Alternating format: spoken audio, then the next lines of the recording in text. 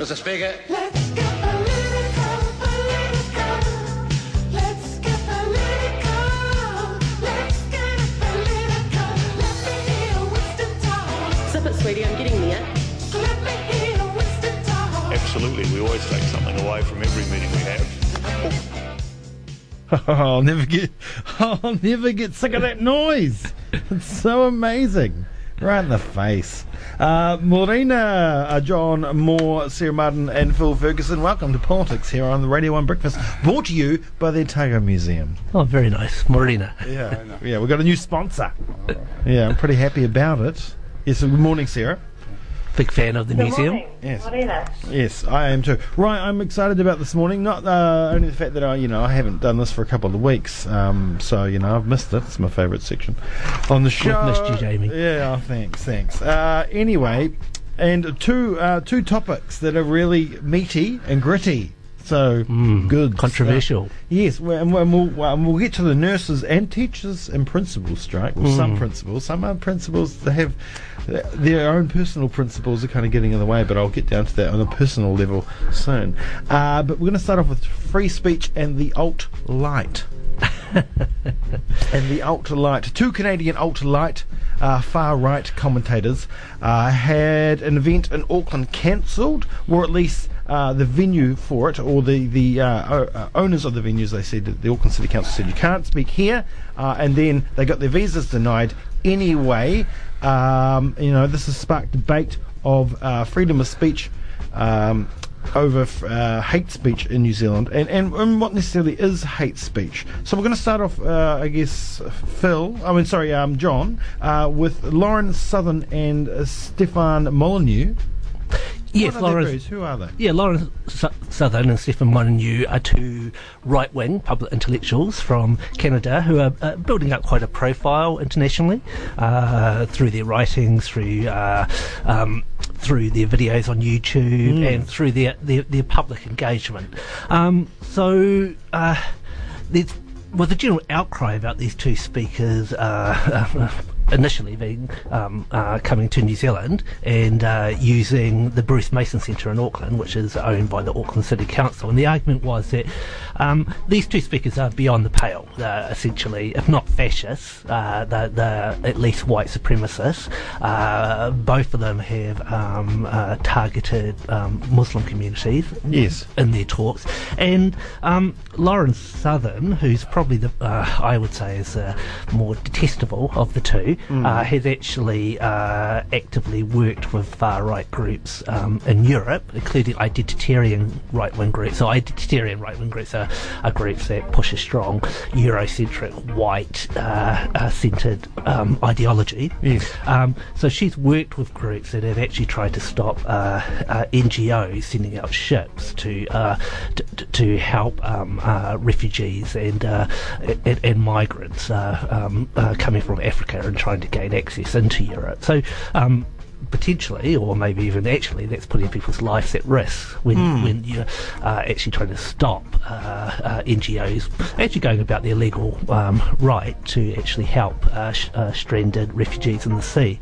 So the big argument is, should people as vile as this, as revolting as this, actually have the right to free speech? And the argument is that,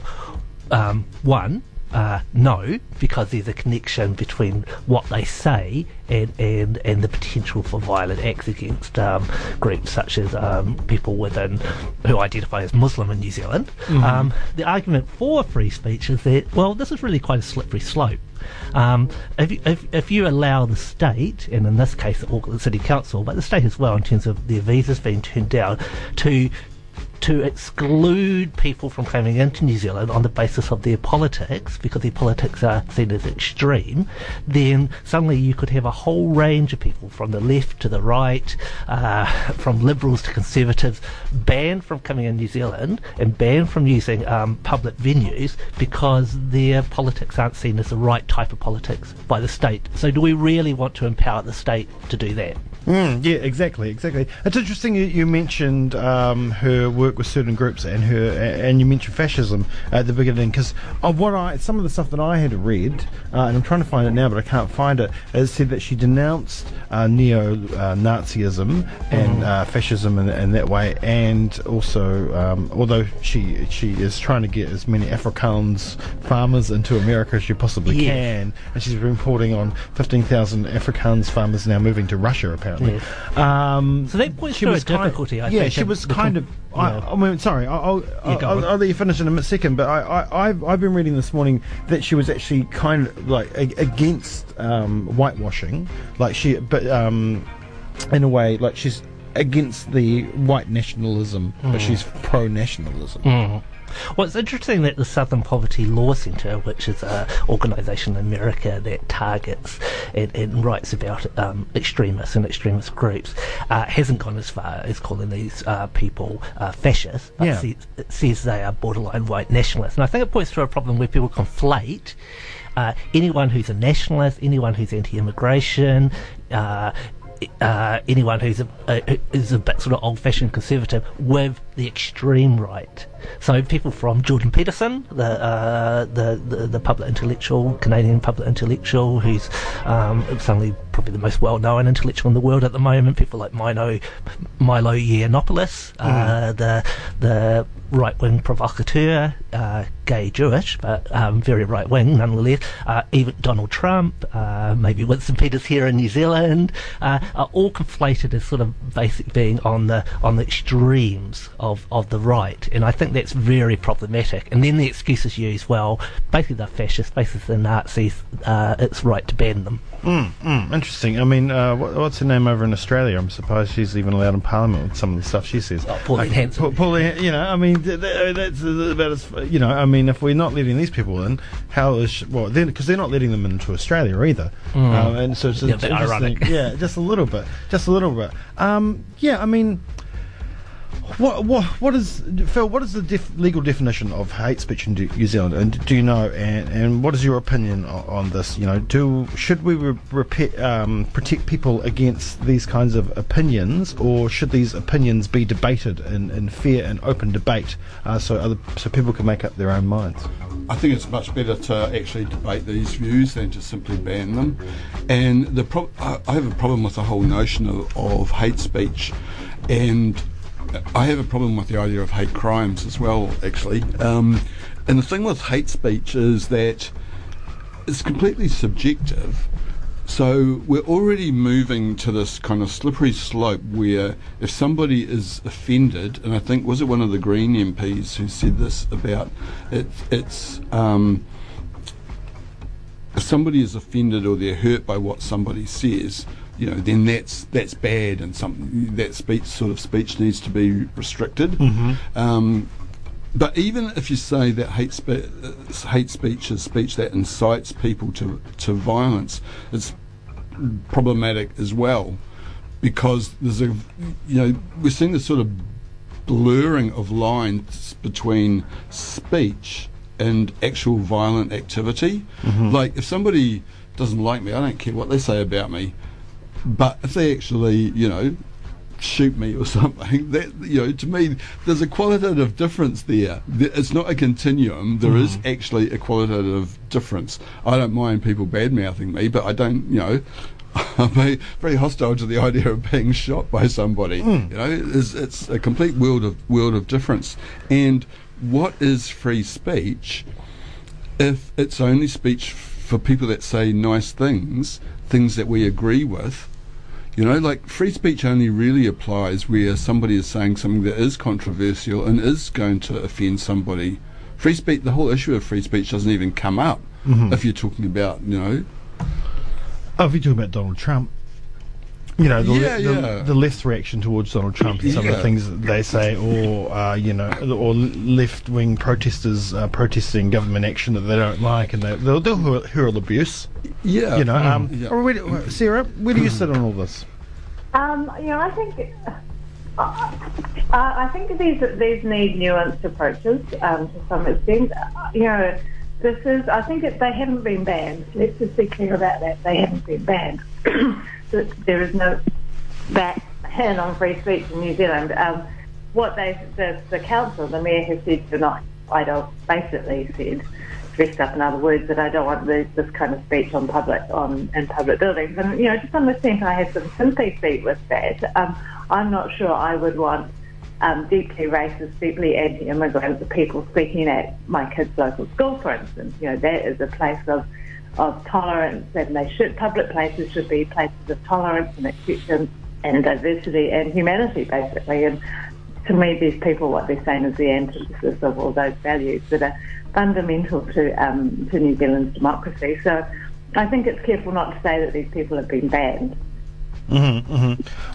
I think they've been suppressed. And I also think, it's all very well for us, for those of us who are in positions of majority and relative security within our countries to say, just get a thick skin, and these are just words.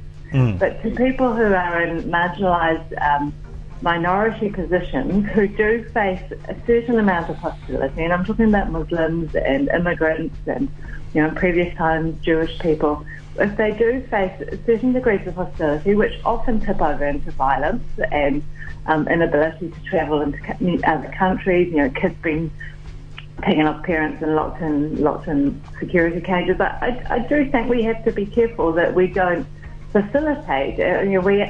We do have to accept that they may not like to hear that kind of language used against them. Yeah. And I think they have a valid voice in our democracy in saying, hey, this is hateful, it makes me fear for my life, it makes me fear for my security and my peaceful existence in this country, and that makes me worried that they shouldn't be allowed to speak, especially in public places, in public buildings.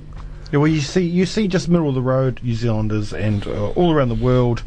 We see videos on people on buses getting abused and stuff like that, and a lot of the people that are giving this abuse are just your everyday people. There's all that hidden prejudice that sits underneath, and this kind of talk can give some legitimacy to that. These people might not be far right, they're just your normal everyday Kiwis, but they might have some hidden prejudice. A lot of people do, and a lot of people don't like to admit to it. And this kind of speech just gives them a little bit of reinforcement behind their kind of ideals. I mean, I know a lot of people that you would just consider normal, everyday.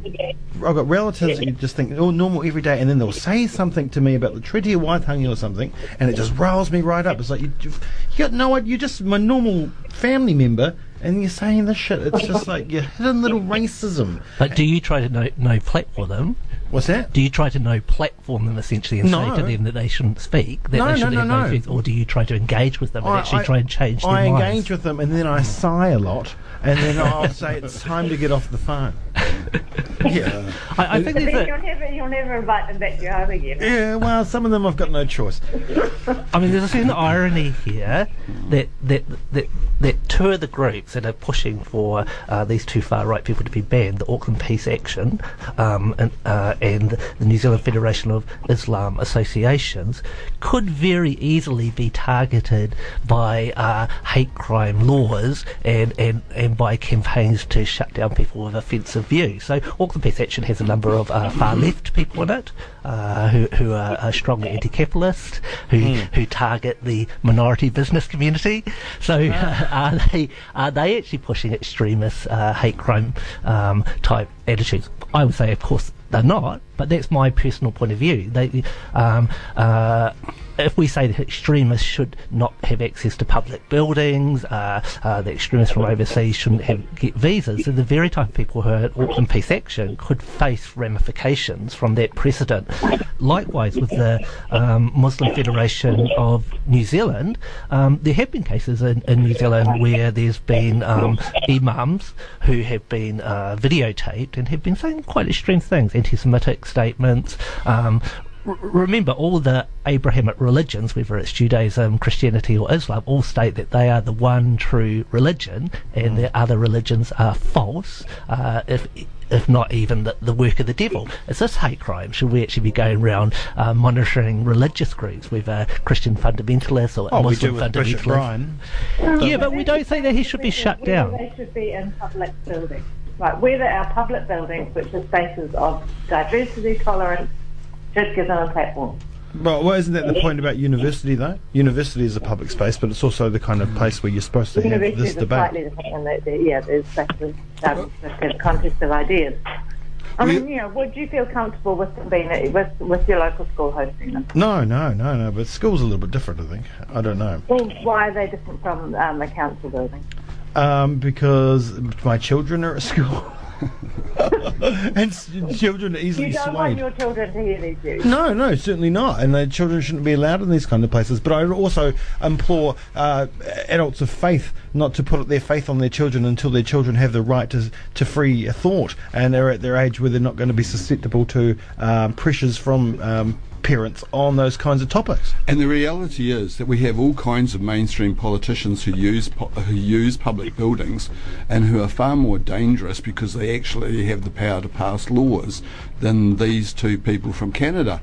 But they've been democratically elected. It's only a couple of years ago that we had absolutely persistent anti-Chinese sentiment being racked up by Labour politicians, and nobody would suggest that Phil Goff not be allowed to use public buildings, or that the people in the Labour Party who are responsible for doing this, should Phil Twyford be allowed to use a public building? Winston Peters, who has said ghastly things against Muslims and Chinese people in the past, should he be banned from attending any school then? And keep in mind So that many of us said that the Labour Party shouldn't have done that thing of targeting Chinese students, right? We said that was outrageous and they shouldn't be. but nobody. We said, that language is wrong and it shouldn't be used. But should they have been platformed at the time? If Labour leaders were going around speaking at schools, would you have called for schools to ban those Labour Party leaders? There is a difference. They are democratically elected. But that's, Okay, so that's if we not have a difference. So it's okay. It's okay. People who are democratically It's okay to be racist, and it's okay to be racist and make racist speeches. If you're democratically elected, you should be allowed to use public But I'm saying buildings. you couldn't ban them from Parliament because they are democratically. But would you ban them from schools? Would you set up a campaign to stop Winston Peters speaking at schools? I would not be happy with a school that brought in that allows people with a deeply racist platform. But should they be banned from public buildings? Should Phil Twyford have been banned by the Auckland City Council from speaking at the Bruce Mason Centre? We're not. I don't think. If he was going to have a speech that was particularly racist, I don't think he should be hosted at it. Well, they use public buildings all the time to make those kinds of speeches. Like I don't think either John or I are saying those people shouldn't be protested. Like what they're saying is we completely disagree with, and it should be their speech and their activities should be protested against. But it's a whole different issue about whether the state should, or whether it's local government or the national state should actually ban them from the use of public buildings. So I think they should be protested against, certainly, and given a hard time. But I don't think we should want the state to start deciding these people are not going to be able to use this building and whatever. And we've already got the situation now in Britain where the whole no platforming thing has been turned against people who support the Palestinians, who are now labelled as anti-Semitic, even though they clearly aren't. And Germaine Greer, the famous feminist Germaine Greer, has been no platformed at universities throughout Britain because she is seen as being using hate speech against transgender people. I don't like her views on transgender people. I do think they're bigoted, but I think it's concerning when a whole range of people, from feminists to people who campaign against Israel, etc., are being no platformed. All right, we're going to have to move on to nurses because it's really important, but we could keep going on this for ages. I just want to mention one name, Don Brash. He's not elected anymore, but he can go around saying whatever the fuck he likes, and that guy's ridiculous. Anyway, nurses strikes, teachers and principals as well, they've agreed to strike action that could take place albeit half a day, because they don't want to upset parents too much. So that's just a little bit ridiculous in itself. But nurses were on strike 24 hours starting yesterday at 6:45, I believe, or about 6:30. Quickly, why are they on strike? Nurses are on strike because they argue that the government isn't basically increasing their pay and conditions enough, and they're staggered over too long a time, the proposed increases in pay by nurses. And I think it's also a wider political issue that the New Zealand Nurses Organisation, leaders within that organisation, believe that nurses traditionally have been underpaid because it's a profession that's dominated by women. So this is an issue of equality and equity as well, gender equity as well as being a class issue. Yeah, but it's not just about that either. It's about conditions. It's about levels of nurses to patients, about staff fatigue, long shifts, short staff, overworked. That is a massive issue. It's also about infrastructure, where you've still, we're quickly forgetting about mould in Middlemore. We're quickly forgetting about mould in Manukau City Hospital, where they're having to spend millions of dollars on the infrastructure there, and probably not enough. And in a way, I think it could be a protest against the past, to let people know just how bad the conditions were under the last regime, and they can say that they increased the budget over the last 3 years of the government term, but that wasn't enough to meet the neglect of the previous 6. Everybody kind of is thinking the pay thing, but I think it goes a lot deeper than that, and that's the same for the teachers too. Class sizes have increased under national, while private school class sizes certainly haven't. And where do politicians send their kids? Exactly. Yes. Yeah. Yeah, I mean, I think you're absolutely right. It is, it's not just the last 9 years, it's actually 30 years of kind of shrinking state investment in public services and liberalisation of employment laws designed to drive down wages. As well, that, those deteriorating conditions, workload, low wages, combined with the fact that in the big cities, people on low wages are facing rampant rent increases. I think it's a turning point. I think people have just said we've had enough. Yeah. And although this is a bigger offer than they've been offered in, 10 years, and they certainly wouldn't have got as good an offer under the previous government, I don't believe, I think people have just absolutely just reached fed up point. Yeah, Had enough, and are willing to put it on the line and say enough is enough. They're not going to accept 2% a year because rent's going up 50% a year. And I think the time of these kind of very, very low wage increases is possibly over. I think public servants, people working in the state sector, as well as low-paid people in the private sector, have faced 0 to very minimal wage increases for a long time, and they're not able to cope in the face of rent increases.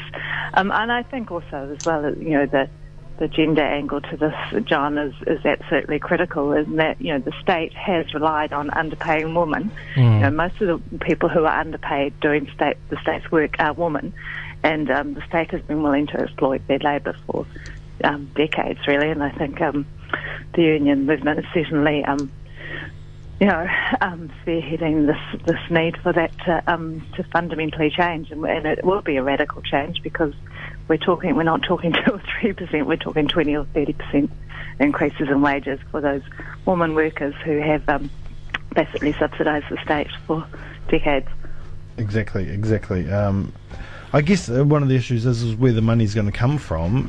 Although it looks like the tax take, the latest numbers that came out, was up $300 million. So the economy is working better than it had been previously, even under national. So good on Labour for that. But that money's there, and that money should be used. Is it time to go to a point where New Zealand, the government, in certain departments, isn't there to make money? It's there to have an even book, Phil? Well, part of the problem is the commodification of large chunks of the public sector, where things used to be produced to some extent on the basis of what people needed, and the role of public services wasn't to make money or even to break even. And that changed under the fourth Labour government, and that regime has been maintained ever since. So people are having to buy education, buy health and so on, although they're still very, very largely subsidised.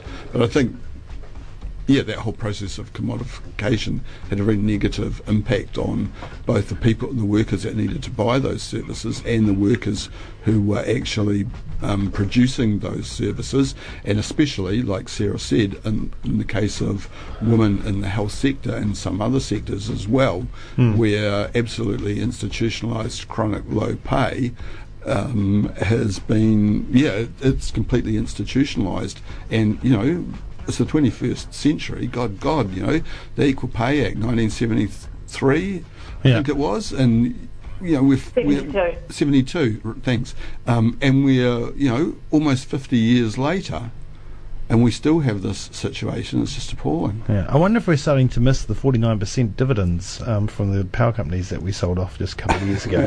I wonder if we are. And once again, where did that money go? Well, we've got, Labour's committed to the fiscal responsibility Act, and so I think it's going to be difficult for them because they've partly raised expectations that things would get better. It's probably the first time in about 40 years that a party has raised expectations in order to get elected, and they're not going to be able to deliver, and I think you've got that frustration building. Where there was an interesting article in the Spin-Off back in March, and there was a nurse who's part of the nurses negotiating team as well, saying, we thought things were going to get better, and they haven't. And that was just 4 months into the new government. So I think that is going to be an issue over the next couple of years. It's going to be interesting to see how things develop. Hopefully workers will get a lot more bullshit because they need to just even claw back some of what's been taken away over the last since the fourth Labour government. Right, Sarah, just finally, one more thing from you. They're going to go all the way, right? We're not going to see them slightly back down after a while. If they don't get the conditions that they deserve, the pay that they deserve, do you think that the nurses and hopefully the teachers too will go all the way with these strike actions and continue to have stop work and strikes until conditions and pay improve to the point to the level that they want it? I don't know. I'm not close enough to people working in those industries. I know they're really, really fed up, but I also know that it's incredibly hard for these people that are on strike. They are motivated by public service effort, and they have deeply felt commitments to the people that they deliver their services to. So I hope they feel enough solidarity from all of us to do that. Yeah. And, I think it's really important that all of us show solidarity for those workers and support them in their strike action, so that because there will be a strong backlash against them, and I think it's really important that all of us who depend and use their services every day get out there and show our solidarity and support them in this journey. I don't know what can happen if the government really proves that it's not going to crop up any money, but these are games, these are negotiations, so everyone's keeping their cards close. But I think they are fed up. But the last strike I understand with the nurses was the strike was not, it wasn't an overwhelming majority. People will start having difficulty voting for that. So all of us need to get out there and support them. Yeah, show them the support that's out there too, so they can continue the struggle. Right, we're going to have to leave it there. Thank you so much for coming in, everybody. Cheers. It's been wonderful as always.